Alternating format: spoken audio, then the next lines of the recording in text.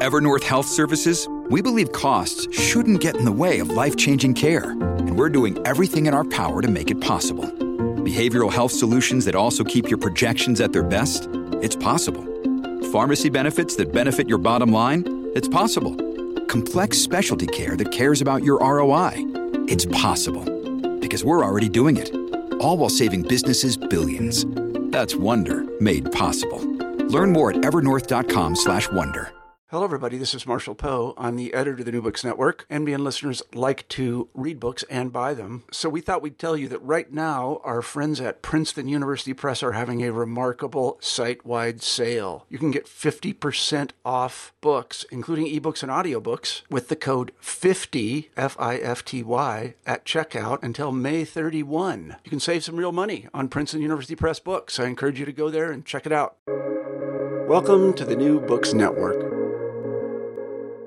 And here's what's interesting to me is that a lot of social workers, if you talk to social workers in the homeless space, they'll tell you, when I go and say hi to Joe, he tells me to screw off, okay, the first time. The second time I show up and now he sort of says a couple sentences and then he's like, okay, I'm done here.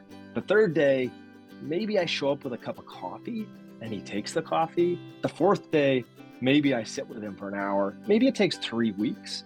But after I work on it long enough, I get him to a place where I convince him that he should walk down a couple blocks and then look at a housing option.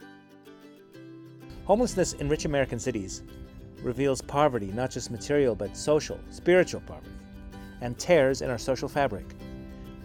But former Secretary of Housing for California, Ben Metcalf, talks about some of the ways these tears are being mended on Almost Good Catholics.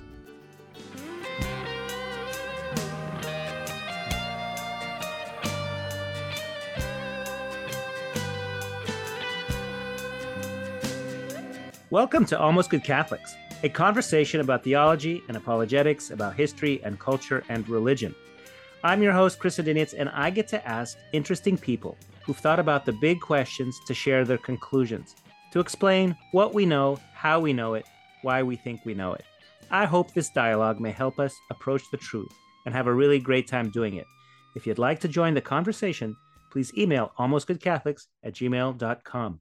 I answer every single email.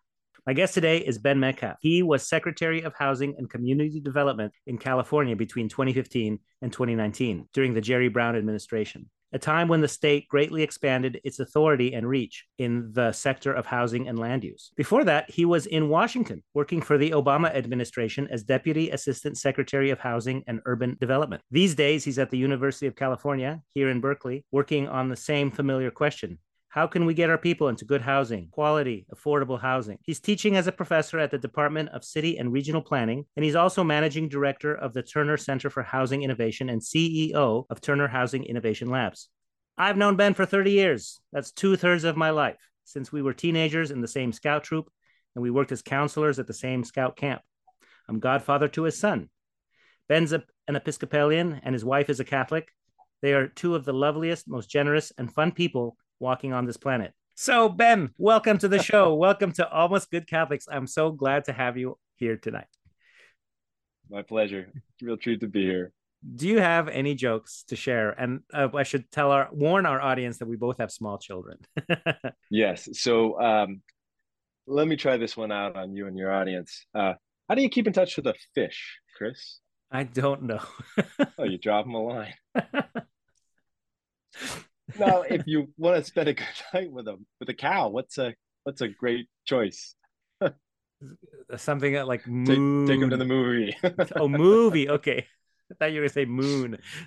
Yeah, no, I think on the moon would be good too. Yeah, no, and if you're saying goodbye to a beaver, nice gnawing you, maybe.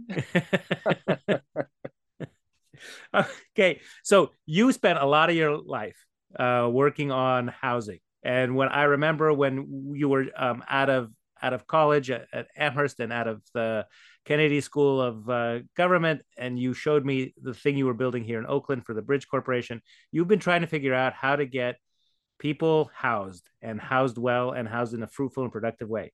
And yet here in California, we have what we would consider, outsiders would consider, a housing crisis. Certainly, this is something people talk about a lot.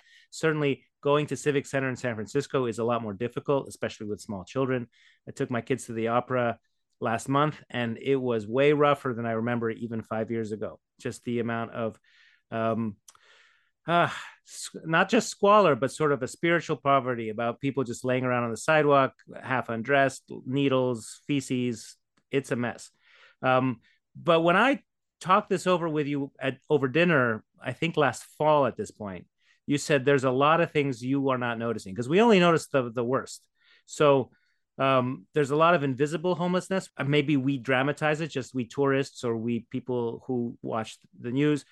And we had this long and exciting discussion. And at that point, we first agreed that you would come on the show and give us a deeper look and perhaps a corrective to the narrative. So my first question is, who are the homeless? That's exactly right. I mean, I think there's a visible unhoused homeless community, which is what tends to take most of our attention. And there's a much larger community of folks who are unhoused and very vulnerable, but they may not be living on the street or in a tent. They're doubled up. They're on somebody's couch with a lot of people living out of their cars. So just to put that in perspective, here in California, I think there's every February there's a big count that takes place. Volunteers go out on the streets and actually literally try and do a tally of everybody that they can find. And I think in this last year it was something like 170,000 people who were counted in that process as being unhoused, either in a on the streets or in the shelters. In California, but if 170,000 just in California, yeah. But actually, if you look at the number of folks who have had contact with the sort of homelessness system over the course of a year, it's much, much larger. It's like 570,000 altogether. I think 130,000 in California approximately are kids, for example. You don't really see families. Families are a perfect example of a community that's fairly invisible. They tend to be much more likely to be in a shelter, for example, or in a hotel or in some other kind of temporary accommodation. So, and then I think what's painful is that we also have a weird thing that's going on in places like California and really in a lot of other coastal communities in the U.S. where even folks who are housed and are sort of paying rent are sort of pushed into what feels a lot like functional poverty, because even though they might be making a decent income, they're plowing all of that or almost all of that back into rent, and they're not in a position where they're able to amass any savings or build any kind of reserve. And so it is this very perilous situation where they're one medical injury or one car accident or one ticket away from themselves falling into homelessness. And so that kind of person might not make rent, might get evicted, might stay with a family member or a friend, and then a few months later might be able to find something else. Or you can help them. You can reach them as as the state. Hey, here's a voucher. And those folks, I mean, that is, so in some sense that's a more common and sort of curable fix, right? People who are temporarily falling into homelessness, they're relying on friends, they're relying on family, and they're figuring out, dusting themselves off, getting back up and into it. We often do differentiate that from those who are chronic homeless, which are folks who have long-term and or recurring stays in homelessness. That's the community of folks who they need housing, but often they also need sort of a package of services and supports to figure out how to stabilize. They may have a mental health challenge or physical disability. They may have a substance use issue. And so they definitely need housing, but they also probably need some other supports. So, and what percent would you guess? What percentage are sort of these people for whom I have great sympathy and identify with a lot? Like they're working really hard, they're trying to make ends meet, and something happens. They broke their leg, they lost their job, they got evicted, and here you can come as the government and say here's a check to help you out, and let's get you back in a house. And what percentage are chronic homeless? The sort of radically, dramatically, they're definitely poor in many ways, including socially, mentally, and so on. Yeah, they're not. So first of all, one of the really pernicious things is they're not always a different population. There's a lot of crossover. And in fact, one of the really painful things that we're seeing happening in California is that the duration of the homelessness experience has been steadily increasing. And one of the problems is that even somebody who sort of presents as being fairly independent and working poor, the moment that they hit that stretch of homelessness in their lives, like things start going off the rails. And so those folks who may have been able to keep their mental health under control when they're stably housed, who might not have had a substance abuse issue when they were housed, their physical disability might not have been manifesting itself when they're housed. As that stretch of homelessness gets longer and longer, those issues start becoming more and more pronounced. And so you start seeing this sort of crosswalk, and particularly in a place like California, where folks are spilling into that chronic homeless population. The chronic homeless population is growing. I mean, I think that just maybe somewhat helpful. I think maybe 1 in 5 people who are homeless in California have a serious mental illness. Okay. And probably 2 in 5 have some sort of long-term permanent disability. That's a lot better than I would have thought. And I bet we had this exact conversation, last fall, because when I think of a homeless person, I have a stereotype in my mind. But no, you're saying 80% they're just poor and you can help them. That's really good news, I think. I don't think we know that as a society. So I get why you say that's really good news, and I hear you. Another take, though, Chris, is it's actually really, really bad news, because it suggests that the vast majority of people who are homeless are there because, not because they have a mental health problem, but because like the system is sort of failing them, right? Like they can't, we don't have resilience. We don't have enough decent, well-paying jobs. We don't have a robust enough sort of social safety network, and particularly in California, the rent is just too damn high. And the thing that I think a lot of people, people often are staggered by the homeless population in California, and they should be. I think, 1 in 4 people who are homeless in this country are California homeless, right? And that I think is really confounding to people. And it's very quick to sort of say, well, it must be because they traveled from out of state, or the weather's so nice, or there's something about California that drives people into mentally ill. But the answer is totally different. The answer is the reason why homelessness rates are so high in California is because there is a huge mismatch between what poor people in the state are making from an income perspective and how much a low-end apartment costs to rent. Yeah. Which is another way of just saying the rent is too damn high. And in fact, if you by any measure, so people often try to say, well, what's the cause for homelessness? How do you predict homelessness? And people look at things like, like the preponderance of mental illness, or they look at substance use issues. But the single biggest predictor of how many homeless people you're going to find in any location is going to be what's called worst case housing needs, which is a technical term of art that basically looks at what is the share of extremely low income people who are paying more than half their income. And if that number is really high, then the homeless population is really high. And so the reason why that's sort of a depressing place to land is because the fixes for that are really system-wide, right? Like, how do you actually get the rent to come down in California by $1,000 a month across the board? How do you actually get, low-wage workers in California to get an additional $10 an hour in compensation? Like, that's actually the level of change that we would need to see to sort of fix California's problem. But to solve that is a massive structural change to how our basic society is organized. Yeah. No, I appreciate that. And that is humbling, because I have no idea how to fix that. Maybe too many of us want to live here. If you lived in Montana or Louisiana, you wouldn't be paying the same rent. But everybody wants to live here. It's a different problem, and I don't know that it's one that you are in a position to fix, or even your boss, the governor, who commands an economy the size of France, is in a position to fix.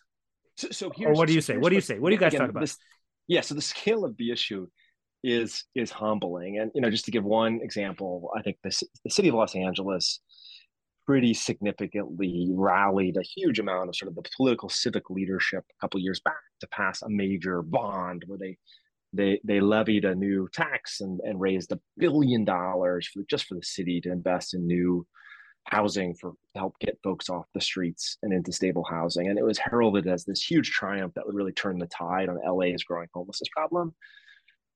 And it was something like, the estimates at the time were like that $1 billion would end up sort of supporting maybe it was 20,000 units over a couple of years, but over the same time period, something like 82,000 people have fallen into homelessness. So these kinds of very major investments have been really hard to swallow. And actually, one of the things I appreciated about Jerry Brown, he was a wonderful governor to work for in many ways. He had a very clear North Star in terms of really wanting to sort of keep things simple. He was very resistant to a lot of process and procedures. He really didn't think that government was the answer in many ways. He really believed that we needed to create solutions that really allowed people to throw themselves up by the bootstraps. I remember, we always, the legislature when I was working from, always wanted to create new commissions and new working groups. And he was always vetoing them because he's like, we don't need more commissions. We just need government to do some basic stuff. And I think the temptation for any leader is to sort of, try and fight too many fires all at the same time. And he, when I came on, he was very leery of trying to get into this sort of housing and homelessness issue, because I think he realized how big of an issue, so how hard of a solution it would be. And the legislature, pretty consistently kept sort of saying, hey, we need to put some more money at this. And he would come back and say, whatever money, you think we might want to throw at this issue won't solve the issue, right? It might create a few ribbon cuttings for a few of you. I guess a couple buildings get built and a couple lucky folks get housed, but we're not fixing the underlying issue here. And he was pretty, quick, I think, to put out there and push for sort of broader changes. And so, one of the things that I worked with him quite a bit on, and I'm really thinking about 2016, 2017, sort of, as this issue was really coming to the fore in California, was what are the sort of systems level issues in the state that are just preventing there from being enough housing, right? Like, when you look at other parts of the country, Atlanta is a great example of a really strong economy that, has grown significantly over the years. It hasn't had the same kind of homeless problem. Houston is another good example.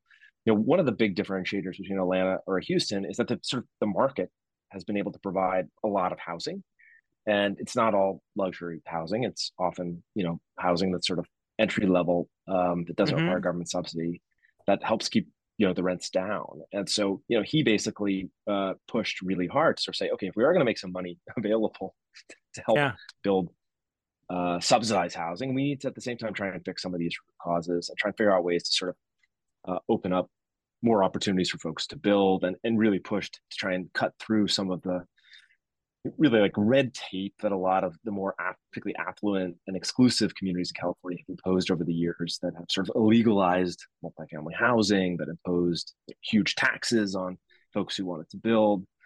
And it's interesting, if I think about my own progression, it sort of mirrors that journey as well. I actually, when I graduated from college, my first job was actually working for somebody who was converting hotels into housing for homeless. That was actually my first entry into the field, was the sort of real visceral satisfaction of, hey, we're going to, convert a hotel, make it available for folks coming off the street, help them get stabilized, help them get housed. I actually, for my first year out of college, I lived in one of these buildings. My neighbors were folks who were coming off the streets. I talked to them, late in the evenings, many weekends. They would share their life stories, and they would say to me, like, look, this opportunity to move into this sort of permanent and yet supported, very modest apartment is the thing that has allowed me to get my life in order.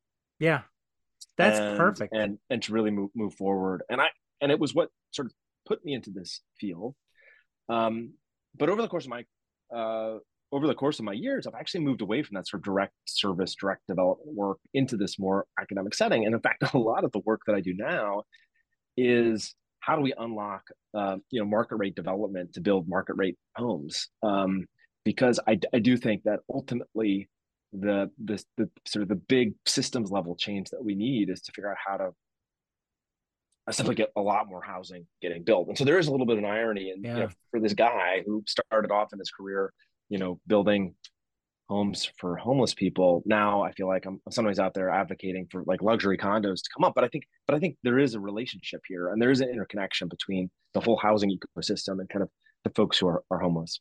Yeah. And I sympathize very much, because from my probably more conservative point of view, at least,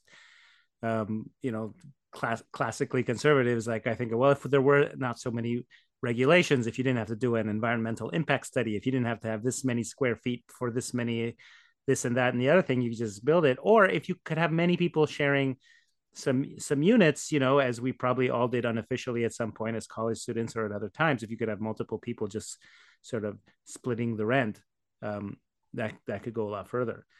I applaud that experiment that you did, just living side by side with people who were in permanent housing, and you could probably learn a lot from them, and they could probably learn a lot from you about how to pay bills on time or whatever, like, or did they already know that? Were they just are they victims of tough luck, or they just not acquire the, for one reason or the other, the sort of social skills that come to people in fortunate circumstances who's like you and me? Yeah, I really liked this community that I was a part of. It was right in Times Square in Manhattan. It was the group I was working for is Common Ground. It was run at the time by a woman named Roseanne Haggerty, who's now still doing this work with a group that's now called Community Solutions. I really liked the model there in a couple of ways. One was that it was a sort of integrated opportunity. So you did have folks who were coming off the streets, living side by side with other folks who were certainly low income as well, but didn't have the same sort of chronic homelessness background. And I think particularly for folks who had been homeless for a long time, there was something helpful about not putting them back into an institutional feeling setting, right? Like, there was a point in our country's history where the solution was to put people in, like, take them off who would have been on the streets, you put them into mental hospitals. And that institutionalization, I think, was really destructive. Like, it destroyed a lot of people's lives, and it sort of assumed that they were incapable of improving their lot or remedying their mental health challenges. And I think this sort of optimism that comes from sort of saying to somebody, "Hey, we're going to take you off. We understand you have addiction, mental health problems, whatever it is, but we fundamentally believe in you such that we're going to just give you an apartment, make the apartment available to you. There's no sobriety test. There's no requirement that you have to, do a bunch of things before you move in. We're just going to believe in you. We're just going to move you into a home, and we're going to put you side by side with people who have sort of already figured it out." And really do two things. One is sort of create the environment where you can sort of rebuild some of that informal social network that you lost, right? I mean, I think a lot of the people that I was meeting, like, they were alienated from family. Yeah. They had lost either on the route into homelessness or while they're homelessness, their social network had frayed or just collapsed. They didn't have friends and family they could fall back on, and they needed to just sort of build that back up in ways that were diversified. They didn't just consist of other people who were experiencing the same things they were. And then also some formal supports, right? Like, people, like, it was amazing to me. Like, there were folks who just didn't know, like, they were entitled, like, "Oh, I have a disability. I didn't realize that meant that I could apply for Social Security." Like, I didn't even know. And even if they did know, they wouldn't know where to begin to actually put the paperwork in. Or folks who, like, had an interest in sort of re-engaging some sort of work skill or getting back into school, but, like, didn't even know where to start. And so a little bit of help to sort of just walk them through the steps, a little bit of accountability to hold them to their vision was really powerful in terms of actually getting them in and keeping them out. And these kinds of settings are super, super successful. I mean, the failure rate, right? Like, the number of times that folks go back onto the streets after gaining permanent supportive housing was really dwindlingly low. I think it's maybe, something like 7 or 8% of folks who get into housing like this ever end up falling back into homelessness, which is pretty good. So does this mean that the 80% of people who pass through homelessness, who are not chronically homeless, the people who had a few bad strokes, but they can stand on their own once they get a break, that even if homelessness increases or decreases or stays the same, they are different people month to month or year to year than the ones who were there last year, as opposed to the homeless people who I think are visibly, not all there, that you call chronic homelessness, who are the same guy who was there 5 years ago, 10 years ago. Does Yeah. that mean that the other Yeah. 80% is passing up or down? They're exactly. Yeah. They're flowing in to the system and then flowing right back out of the system. I mean, there's also a fair amount of turnover within, the chronic. I mean, a lot of chronic people will also go into a shelter and then go back out to an encampment. They'll hook up Yeah. with a friend, and then go back out to a tent. And I do say this to folks sometimes. I say, we're actually doing everything right in terms of trying to help those folks in those encampments get back and get stably housed. Like we've been investing very heavily in these kinds of permanent supportive housing solutions, but because the inflow is so large. I mean, you may look at an encampment, in downtown San Francisco and sort of see the same number of tents that you did 6 months or a year ago, but the people who are living in those tents are often different, right? Like some significant number of them have actually moved on and up because they've been supported by the kinds of things we've been talking about. But unfortunately, because the flow is still pushing people out, tents are being occupied by new folks who are then stuck there for some period of time. Well, I think that's huge because I also think most people would not assume that or guess that. Yeah. I don't think we take time to look closely. I don't think we take time to have conversations and get to know. But you've got an army of volunteers every February who goes by and says, "Oh, what's your name? Oh, you're Joe. Okay, last year Bill was here, and next year it's going to be so and so." And that's a tremendous success story, I think. So, are you pretty confident and satisfied, or are you feeling a looming dread when you consider our society? Yeah. So like in my mind, there's like two really big, complicated solutions to this that look very different in execution, and both of them are really achievable. One is places like California need to start building homes at the rate that um, so California half a century ago in the 1960s and 70s was building 2 times as many homes in any given year at a state with a third of the population. We need to kind of figure out how to get back to that. We need to actually look more like Atlanta or Houston in terms of the number of homes that we're building, just because we've got to figure out a way to keep rents more So, affordable. are you saying we need Republican governors? Is that what you're saying? Yeah. Yeah, I mean, I think the art is that we need to figure out how to do it in a California style, which is aware of the climate challenges that we face. I mean, I don't really want to develop all of our open land and have sprawl going on forever. I mean, I think there are ways to build smaller homes and do it more densely, and I think we have to figure out how to do that. So that's like one big challenge that's ahead of us, and actually we are making, like, happy to talk about that, but we are making some progress there, I do believe.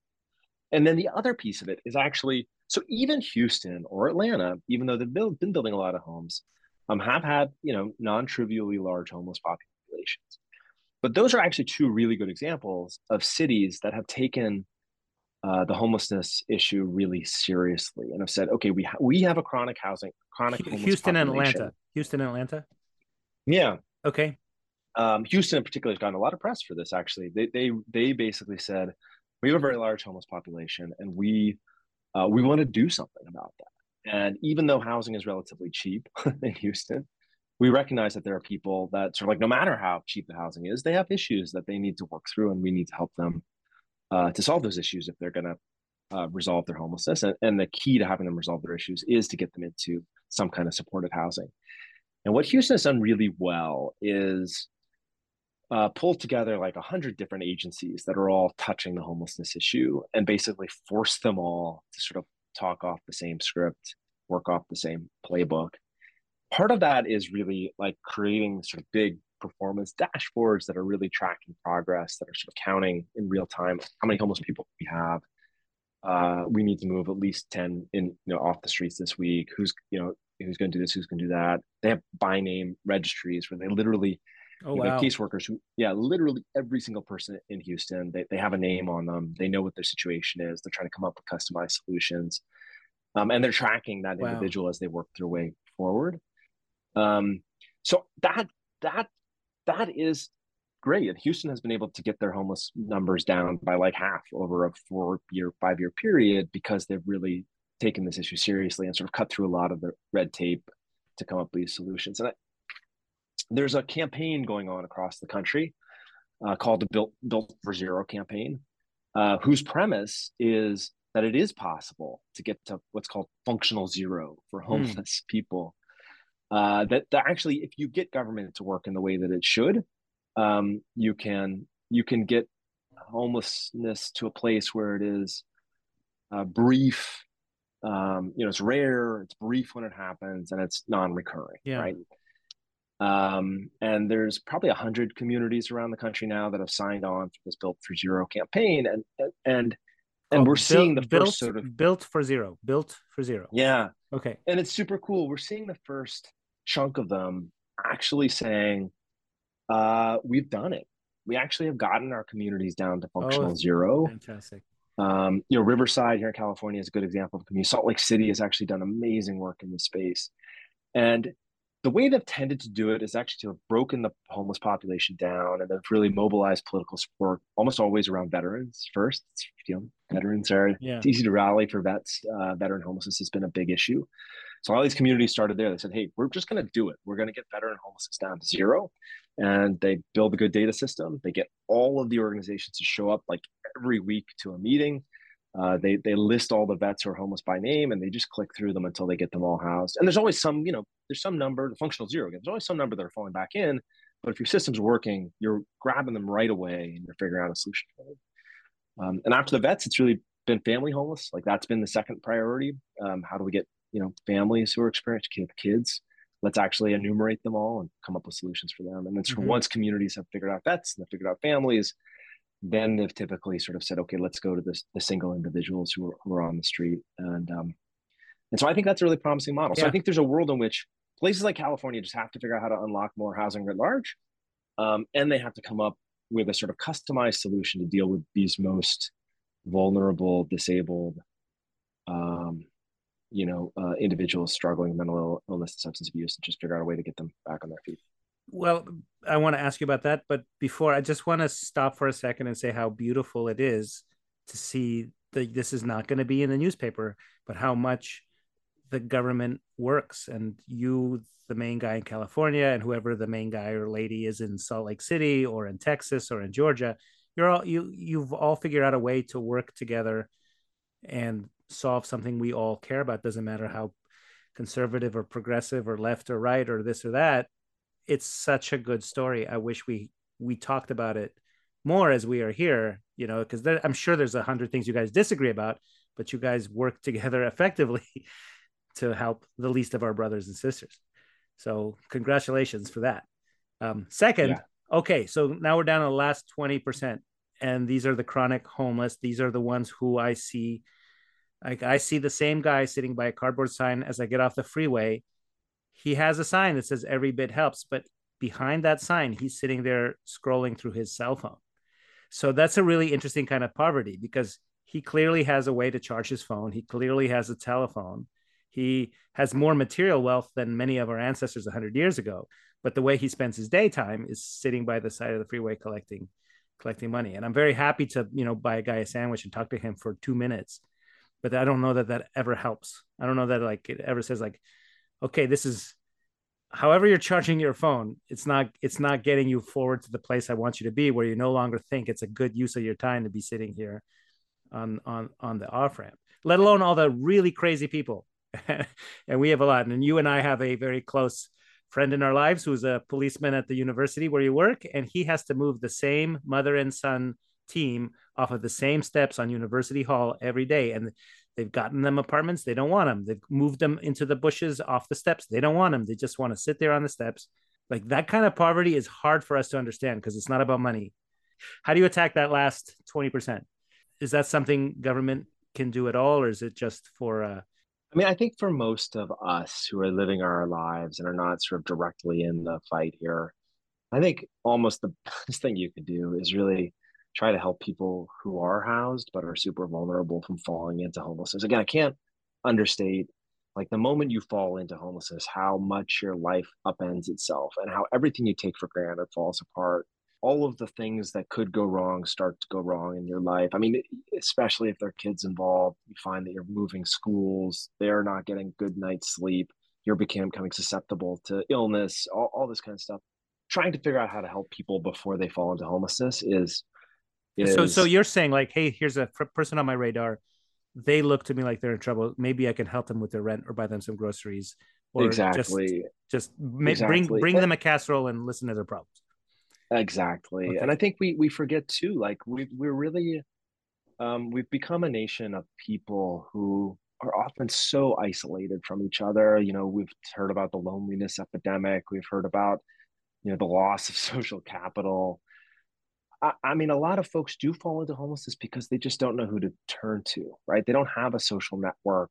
They don't have extended relatives. I mean, that's a big difference maker from what the world looked like our ancestors, right? Like, you know, a century or two Yeah. centuries ago, there was much more of a healthy norm, I think, that you would take in an extended family member, or you would reach out a hand to a distressed, you know, but distant friend for a period of time. And I think that social network has just frayed across the board for all of us. So there's an economic piece to this, right? Like, yeah, somebody might just need a little bit of money to tide them over, but a lot of this can also be helped just by sticking out a helpful hand and helping people and checking in with them before they happen. I mean, the issue with somebody who's on the street, I think you nailed perfectly. It's not clear to me that giving them a sandwich and talking to them, I mean, it certainly will improve their well-being for that day. And there's a lot of good work that's done around just improving quality of life too, right? Like people who are on the street can really hurt themselves. They can do a lot of damage to themselves. And so just sort of trying to mitigate that a little bit is good, but there's very little evidence to suggest that those kinds of handouts or giving anybody $1 or a sandwich is actually going to be the thing that helps get them back on their feet. The thing that they need is an apartment. The thing that they need is a place to live. And the research is pretty clear on this. Until you actually get somebody moved into a stable um, home, Yeah. you know, a place where they have a bed, like nothing else gets fixed. Yeah. But it's a free country, and if you refuse to go live in an apartment and not smash it up, like nobody can do anything to you, right? That's So here's what I love about yeah. Houston, right? Yeah. Like you basically what they have done is they've created this list of people that they know are unhoused that are chronically homeless. And they've basically said, we've got to get Joe Smith off the streets. He's a danger to himself. He's a danger potentially to others, and we've just got to make it happen. And so by organizing all of these social service agencies collectively around like this, you know, Joe is the person we need to focus on, you just make it happen.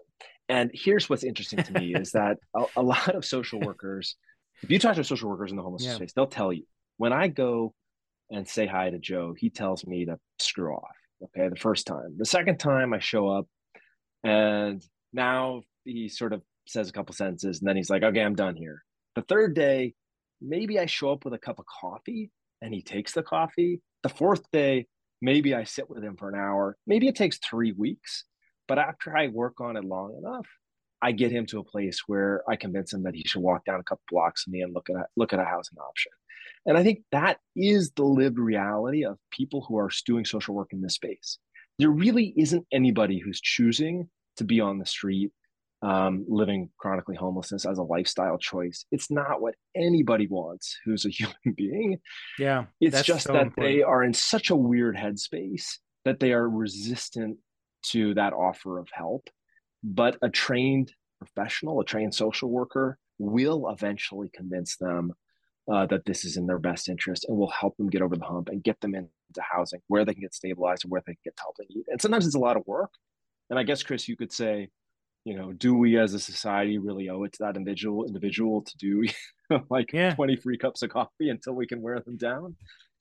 And here I would say, I mean, yeah, I think, yeah, we have a moral and ethical obligation to our fellow humans to just help them get out of the hole they're in, right? I think that's probably a good enough answer. And if that doesn't work for you, the other answer, which is super compelling, is, you know, every chronically homeless person costs society a vast amount of money. No, you had me at And the it is first more answer. expensive to have somebody living on the street than it is to do just about anything. Put them into, you know, like the number of hospital visits they end up in, and you know the police, you know, calls that you know people do, they rack up huge tabs that are many multiples of what we pay that social worker to do all those friendly visits and friendly cups of coffee. No, yeah. Well, first of all, this is a Catholic Christian podcast. So yes, obviously, I got. that's the one thing we're supposed to be. Okay. That's the one thing we're supposed to be doing. After loving God, we're supposed to be loving our neighbors. So I appreciate that you've very generously been talking about policy with me for over half an hour. But yeah, that's the whole point of why we're here in the first place, and that's the starting point. So let me ask you. You are an Episcopalian. You're a Christian. Jerry Brown is a Catholic. Barack Obama is I think he's an evangelical Protestant. I'm not exactly sure, but I know that his stepfather was Muslim in Indonesia, and I know that he found his Christian faith, and he talked about it in some magazines and in one of his memoirs.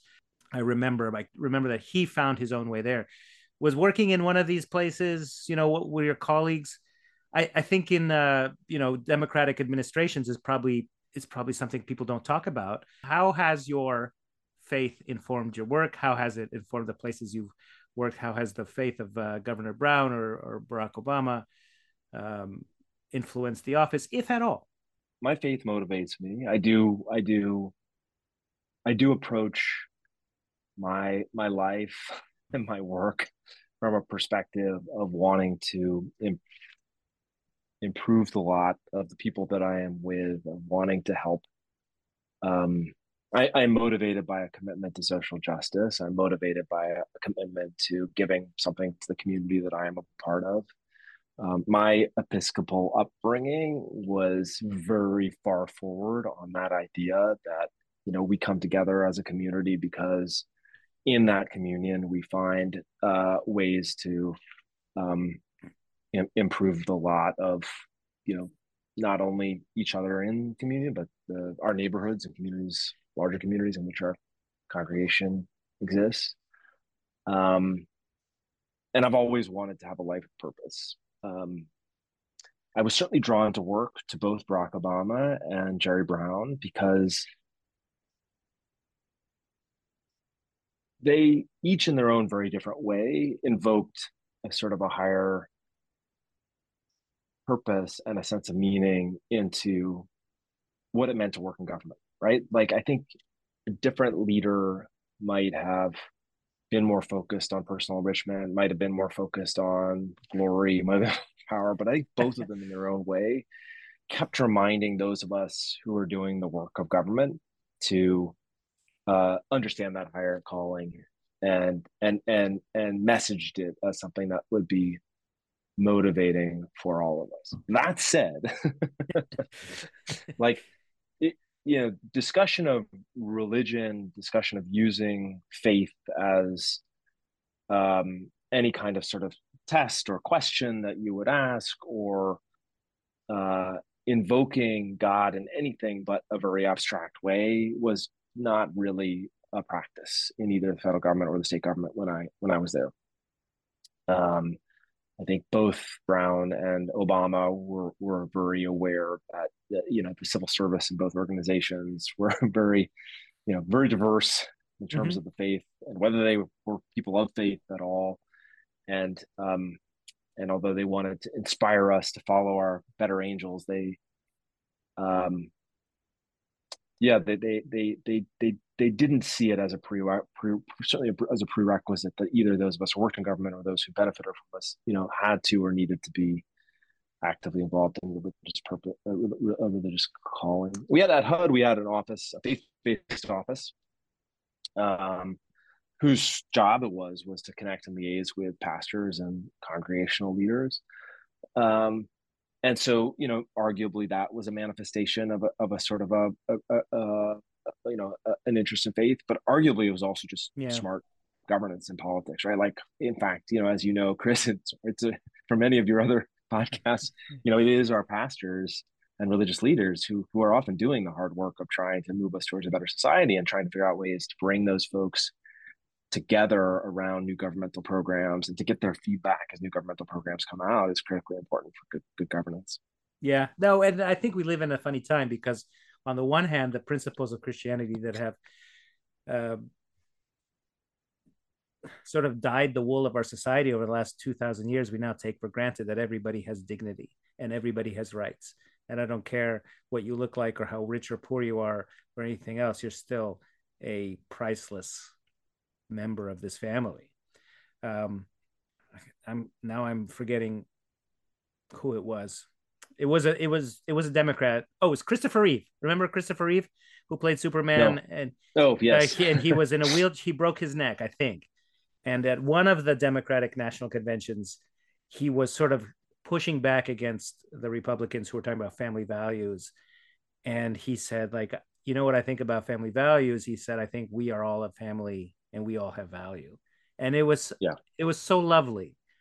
And it reveals for me that, you know, I live in a society surrounded by secular atheists, many of whom behave beautifully and charitably to each other and to me every single day.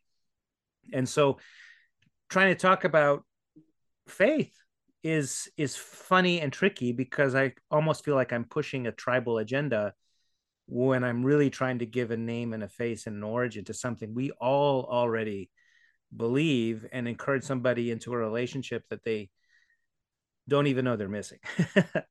So I work in a public school, you work in the government of the state, and it's a little out of place. You know, the things I want to say there, I can feel I'm not going to say them. They're out of place. But the last thing I want to ask you about is 29 years ago in 1994 in December, we went skiing, and then we and a few other friends of ours went to see a movie. And we saw the movie. It was a very late movie. And by the time we got back to the trailhead on the way to your cabin, our parking spot was missing. And we had to park on the highway, but not on the shoulder. Right? Maybe it was snowing or maybe somebody else had parked there. And we were like, shoot, it's 1 a.m. and we can't leave the car on the highway. We got to go find another place to park. And out of the night, there came a light down Highway 4, and it was a snowplow. And it dug one parking spot, and it did a 3-point turn and disappeared back into the night. What do you think about the snowplow that made us a parking spot at 1 a.m. when we were trying to get back home? What was that? What do you think that was? So we will never know, but I choose to believe that it was a miracle. It certainly felt like a miracle. And yeah, I think I don't know, I don't I think the world is a more interesting place. Reality is a more interesting experience if uh if there are miracles in our lives. And Chris, if you choose to see that as a miracle, I'm 100% with you. Inexplicable, uh totally unforeseen, totally unexplainable event that infused us with joy and happiness and reminded us that there are an infinite number of things which we do not have good explanations for in this life. So yeah, a very good time and a good memory. Thank you for bringing that up. Yeah. No, I heard someone say that the definition of miracle was something that increases faith. And I've been Googling that every once in a while. I have no idea who said that or where or whose principle that is, that a miracle, it doesn't have to be something that defies nature. It just has to be something that increases faith.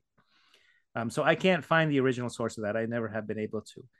But I have so many little miracles where I'm worried about something and I happen to open, the gospel and my answer is there. Or I have a dream and my answer is there. So the brain is very complicated. Who knows what's going on I think it's 86 billion neurons that are firing all the time in this 3.5-pound piece of meat inside my head. But that answers the how. It doesn't answer the why. What do you think? Where are you as as we used to be teenagers, now we're middle-aged gentlemen, and we have kids of our own who, are teenagers now, but will be off to college soon. Where are you? Where are you headed? I like to start from this sort of presumption of inexplicable. I do like to start with the presumption of inexplicable mystery. Like there is more to this world than we can see or feel on a daily basis, and that life's great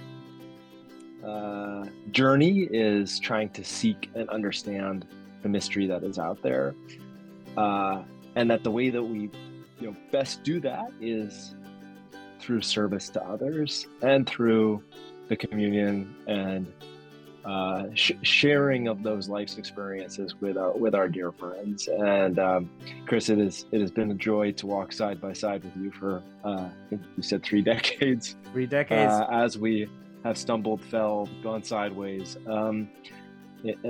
each in our own way, to try and find a few answers and have a little bit of fun. Way. Ben Metcalf, thank you so much for being on Almost with Catholics. My pleasure. Nails, spear shall pierce him through the cross. Be born for me, for you, and hail, hail the Word made flesh, the babe, the Son of Mary. Chris Odinius and Ben Metcalf recorded this conversation, episode 63, on Thursday, July 13th, 2023. July 13th is the saint's day for the prophet Ezra, the scribe who helped the Jews reestablish their community and traditions after their return from the Babylonian captivity in the 5th century BC. Our music is from Josh and Margot of the Great Space Coaster Band, and their website is www.gscoasterband.com. Our logo, the image of the dog, is from a stained glass window at Santo Domingo dos Silos in Spain, and is taken with the kind permission of the Dominican Friars of England, Scotland, and Wales, from their website, www.english.op.org. I'm Chris Odinius, and thanks so much for listening. I'll talk to you soon. This is Christ the King, whom shepherds guard and angels sing.